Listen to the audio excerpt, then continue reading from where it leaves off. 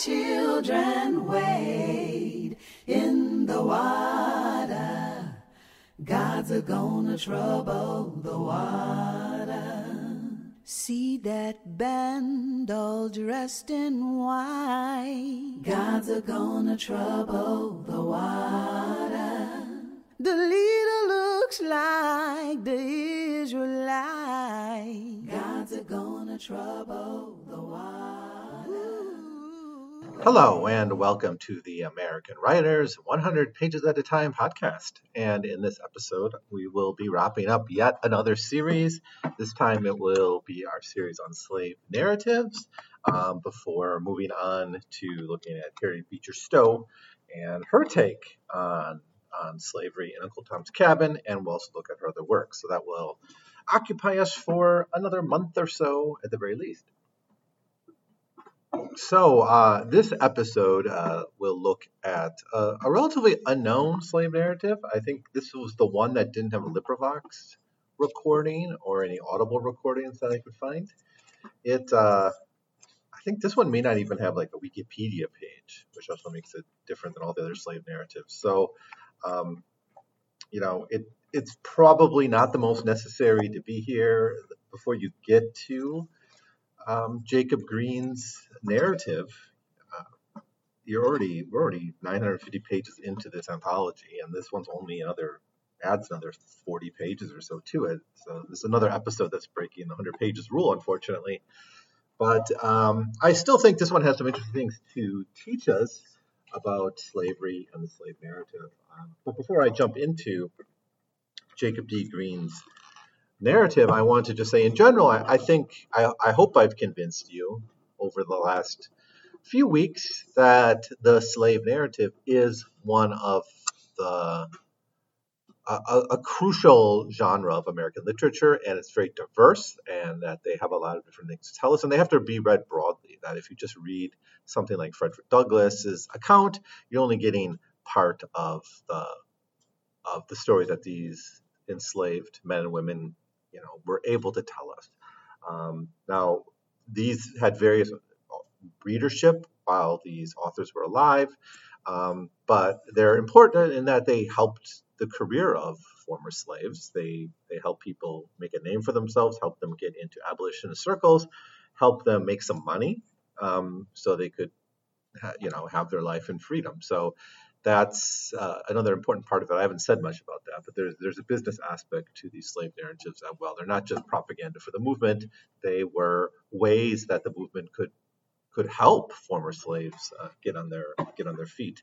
But whatever the purpose for writing them are, I think they together do tell us about the horrors of American slavery quite well.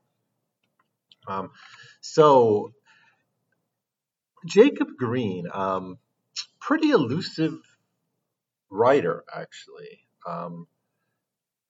Maybe as elusive as Gronesow, I want to say. And if you're going through this list, I'm guessing your average college-educated, like a history graduate would know Equiano, Nat Turner, Douglass, Sojourner Truth, maybe Harriet Jacobs, probably William Wells Brown, maybe Henry Bibb, probably not. Kraft, probably not, but Jacob D. Green and Gronesow, I doubt that would be on anyone's list unless they're a real specialist in this field or read this anthology. Most of the authors were engaged in abolitionist work and have pretty well documented lives through their abolitionist work. And what we know of Green really comes from his escapes, which he documents in this very, very short narrative. So it comes from a long tradition of slave narratives, but it's less politically conscious, and it bucks many of the conventions. So we don't got a lot of the focus on hypocrisy or contradiction or sections of the narrative devoted to reminding the reader that slavery is an offense to American traditions or values or your values, whatever they may be, right? I think Harriet Jacobs is kind of saying your values of what a woman is are offended by what happened to me, right? You reading this have an idea in your head of what being a woman's like. That doesn't include being harassed constantly by a pervy old man who chases you down for half your life. And women would say, yeah, I get that. I see that. Green doesn't play those games. I don't know. Maybe for Green, these arguments have been made and defended and aren't necessary, and he just wants to tell his story. Another thing about this narrative is this one was published quite late. It was published in 1864, after the Emancipation Proclamation, after slavery was on its last limb, essentially. So the propagandist function of the slave narrative is probably less crucial for Green's narrative. It almost works for a comedic backstory or comedic adventure story if the background of the story wasn't so kind of tragic. Green's narrative is really an account of tricks, lies, schemes, and manipulation, which of course is part of this enslaved person's experience, where they have to use these strategies to survive and eke out a living, if possible, to interact with whites. Right? If you read the scholarship on slavery, you know how much little schemes, lies, white lies, are survival mechanisms for slaves. If we go back to the Charles Chestnut stuff we did with like the Conjure Woman, we see that's of course set after slavery ended, but still the idea of black people having to manipulate white people to get a little bit ahead, right? And mostly they're fighting for low stakes in a lot of those ways we think about this, like in the Conjure Woman, they're low stakes, but sometimes it can be quite high as well when you're dealing with like people trying to escape or make it through a week of work or protect family members. So these things that in popular imagination may come off as like just little games they played for amusement actually were like crucial to their survival, and in this case, crucial to the escape of our hero. There's something connected in this narrative to like Jack Sheppard, the English criminal, if you know about him from the 17th century. He was a young working class man who actually was able to inspire the working class by escaping from Newgate, the prison, before finally being executed at some point after a number of escapes. But he became like a folk hero during that time. But his adventures involve like schemes and tricks and manipulation and lies and all that throughout his career too. And out of that, he becomes like a folk hero. I think Green almost is like presenting himself as America's Jack Sheppard in a way, but instead of Newgate, we have the institution of slavery itself. We have a story here of a person in opposition to their situation constantly, kind of like Bibb in that way. Douglas too. I think a lot of these the people who escaped slavery to tell these stories were people who have built up a tradition within themselves of resistance to slavery, and then they finally achieve it at some point. People who come to terms with slavery are less likely to escape in this way. So, but Green in particular seem to be in constant resistance to his situation, and out of that, he could be placed in folk mythology if he just wasn't more. Too bad he's not more well known, right? Because I think there's good stuff in this short little narrative. The scheme starts from the very first page with a white boy stealing some corn and then trying to force some of the slave boys to take the blame. On the next page, we see the lies of white religion. So I guess there is a little bit of hypocrisy here documented, but it's not like it's just kind of talked about in passing. It's not really presented as hypocrisy, but rather as a vulgar attempt to deceive slaves. It's almost laughable and jokeable. There's a bit of a joking quality to this whole account. A page later, we learn that Green's mistress is an adulteress, keeping two lovers on her side, and this situation leads to legal shenanigans when one puts gunpowder and the other's pipe. So that's kind of there's like just in the first 3-4 pages, you get all these kind of humorous anecdotes that, of course, are rooted in some pretty brutal like realities of slavery, but are just fun to read, I guess. Even the first time Green was flogged, he was framed by his master's son for firing a pistol. So the flogging, of course, horrific, but the whole situation behind it is kind of there's kind of a comical aspect to it, and I wonder if these are exaggerated stories. I'm not sure, but they seem to be presented in a joking way. It's almost like as slavery's falling down around him, Green is laughing at the entire institution in a way.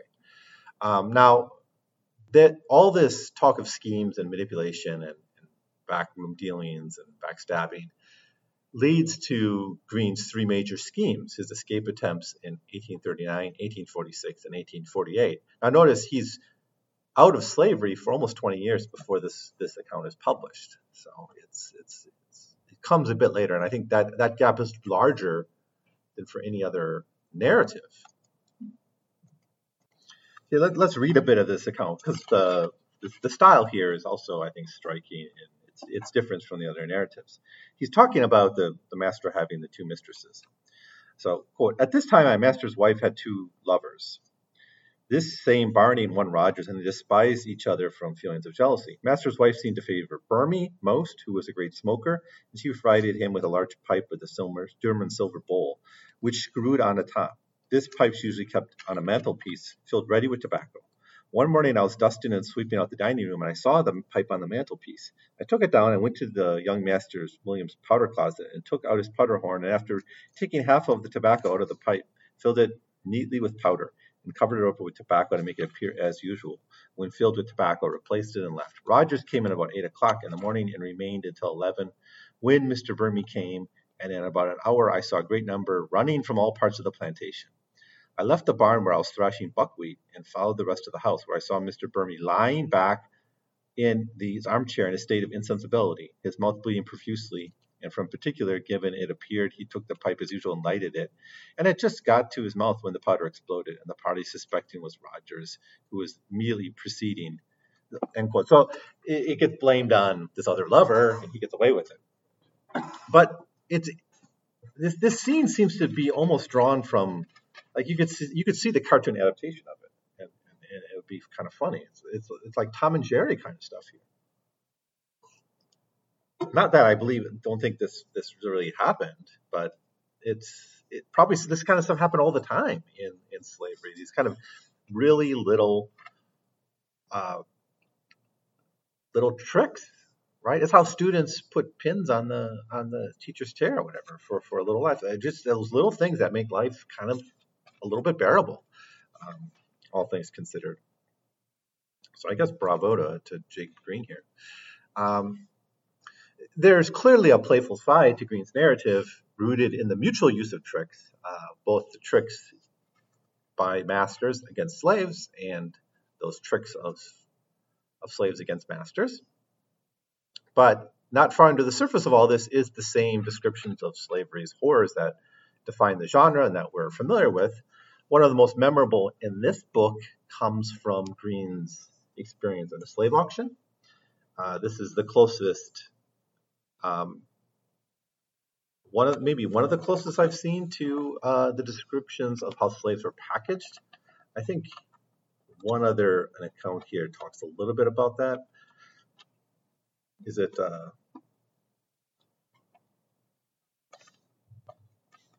Bibb's narrative? I'm not sure, but this one really talks about the idea that slaves were sort of really packaged during auctions, where the idea that there was an effort to mislead the customer in a way through giving certain suits, telling enslaved men who are for sale to act certain ways and to say certain things. And of course, this becomes a game where if the people for sale could then try to manipulate the customers as well. You had the salesmen trying to package them and sell them a certain way, and you have but these aren't like cars, so they're human beings who are able to manipulate the situation as well, and they can try to eye up the buyers, see who's a cruel master, know where they live, where they're from, and use that to try to get advantage for them, as much advantage as they can get in the situation. So it's a relationship that they can kind of exploit. He also dwells, Green here dwells on the experience of enslaved women, particularly Sally, who had to watch as her family was split up during one horrifying day at the auction. She begs for her family to be sold as a unit, and then she is struck and killed. Reuben, Sally's husband, then attacks his master, beating him to death before being shot. So this horrific thing is put on paper by Green. And he later composed a long poem about Reuben's death here. And should I read it? I kind of want to. Poor Reuben, he fell at his post. He's gone, like Stephen, full of the Holy Ghost. Poor Reuben's gone away. He's gone where pleasure never dies. He's gone in the golden chariot to the skies. Poor Reuben's gone away. For many years he faced the storm. He's gone, and the cruel lash he suffered long. Poor Reuben's gone away, and now he's left the land of death. He's gone and entered heaven's happiness. Poor Reuben's gone away. His friends he bid a long adieu. He's gone. When heaven opened to any view, poor Reuben's gone away. His pain and sorrow of the heart are past. He's gone. He's arrived in heaven just safe at last. Poor Reuben's gone away. Poor Sally, his wife, lays by his side. He's gone. For whom poor Reuben so nobly died. Poor Reuben's gone away. A mournful look at her he cast. He's gone. 5 minutes before he breathed his last, poor Reuben's gone away. In Jordan, the angel heard him cry. He's gone. Elijah's chariot was passing by. Poor Reuben's gone away. His body lays in the earth quite cold. He's gone. But now he walks in the streets of gold. Poor Reuben's gone away. So, in contrast to this is actually maybe like the true climax of the narrative in a way, because his final escape seems more mundane than everything that's sort of been leading up to it. Climax, it's really a reminder that violence was the reason slavery survived. It's never far from the surface of the narrative. Now, I think what Green is trying to say here is that neither masters nor slaves were fooling each other. I think ultimately, although there is this kind of jokiness through much of the narrative, even though that's just coding the seriousness of what Green's trying to do, he's saying both sides saw each other for who they really were, and the idea that whites could be easily manipulated by slaves, or the idea that slaves bought what whites were selling them. That's really bad language. I shouldn't say it that way, but that the idea that blacks accepted fully the narratives that were coming from the pulpit or from the planter class, they weren't being accepted, clearly. So both sides saw the other as they really were. And both sides knew the other side was being scammed. And this is played out in the auction, where the customers, the sellers, and the commodity were all in on the game as well. And you just had to play it out as best you can. When the stakes were small, like stolen food and Night of Freedom, a little bit of escape, it could almost appear to be a game at times, but it was not a game. And when the stakes were high, the brutal and tyrannical nature of the slave system came down on its victims, or in rare cases, in the frustrations of those in bondage exploding into violence, as we saw in the auction. That's why I think the auction scene is the real highlight and the climax of this tale. So Green is kind of the slave trickster, but the tale ends with quite deadly seriousness, actually. So, here, let me give you one more quote from the narrative of the life of J.D. Green. About 10 o'clock, I stole out to the stable when all was still, and while I was getting one of my master's horses, I said to myself, Master was in here at 6 o'clock and saw all these horses clean, so I must look out and be back time enough to have you clean when he gets up in the morning. I thought, what a dash, I should cut among the pretty yellow and Sambo gals. And I felt quite confident, of course, that I should have my pick among the best looking ones for my good clothes, my abundance of money, and my own good looks. In fact, I thought no mean thing of myself. End quote. Just a wonderful little piece of American literature. I'm glad it's here. I'm glad we can read it and think about this narrative. It's a lot of fun. and worth checking out. I don't know if it's been published separate from this anthology recently, or if it's got its own book. Maybe it's in other anthologies of slave narratives. Maybe you can find it around if you can't find it in the Library of America version. But that's where I found it anyways. So that's it for these slave narratives. Next up will be Uncle Tom's Cabin, and I think that's going to be like 5 or 6 episodes just on Uncle Tom's Cabin, because it's a pretty long book. But we'll see what she says. I started reading it, and like I admitted before, I've never read it, so it should be fun. It should be fun to jump into something fresh, and it's always great to reopen up a Library of America volume that you haven't had for a long time, but haven't had a chance to crack into, because there's always worlds of wonder in these books. So that's going to be it for now. Thanks for listening, and I'll see you next time. See that band all dressed in red. Gods are gonna trouble the water. Ooh, it looks like the band that Moses led. Gods are gonna trouble the water. Oh, whoa, whoa.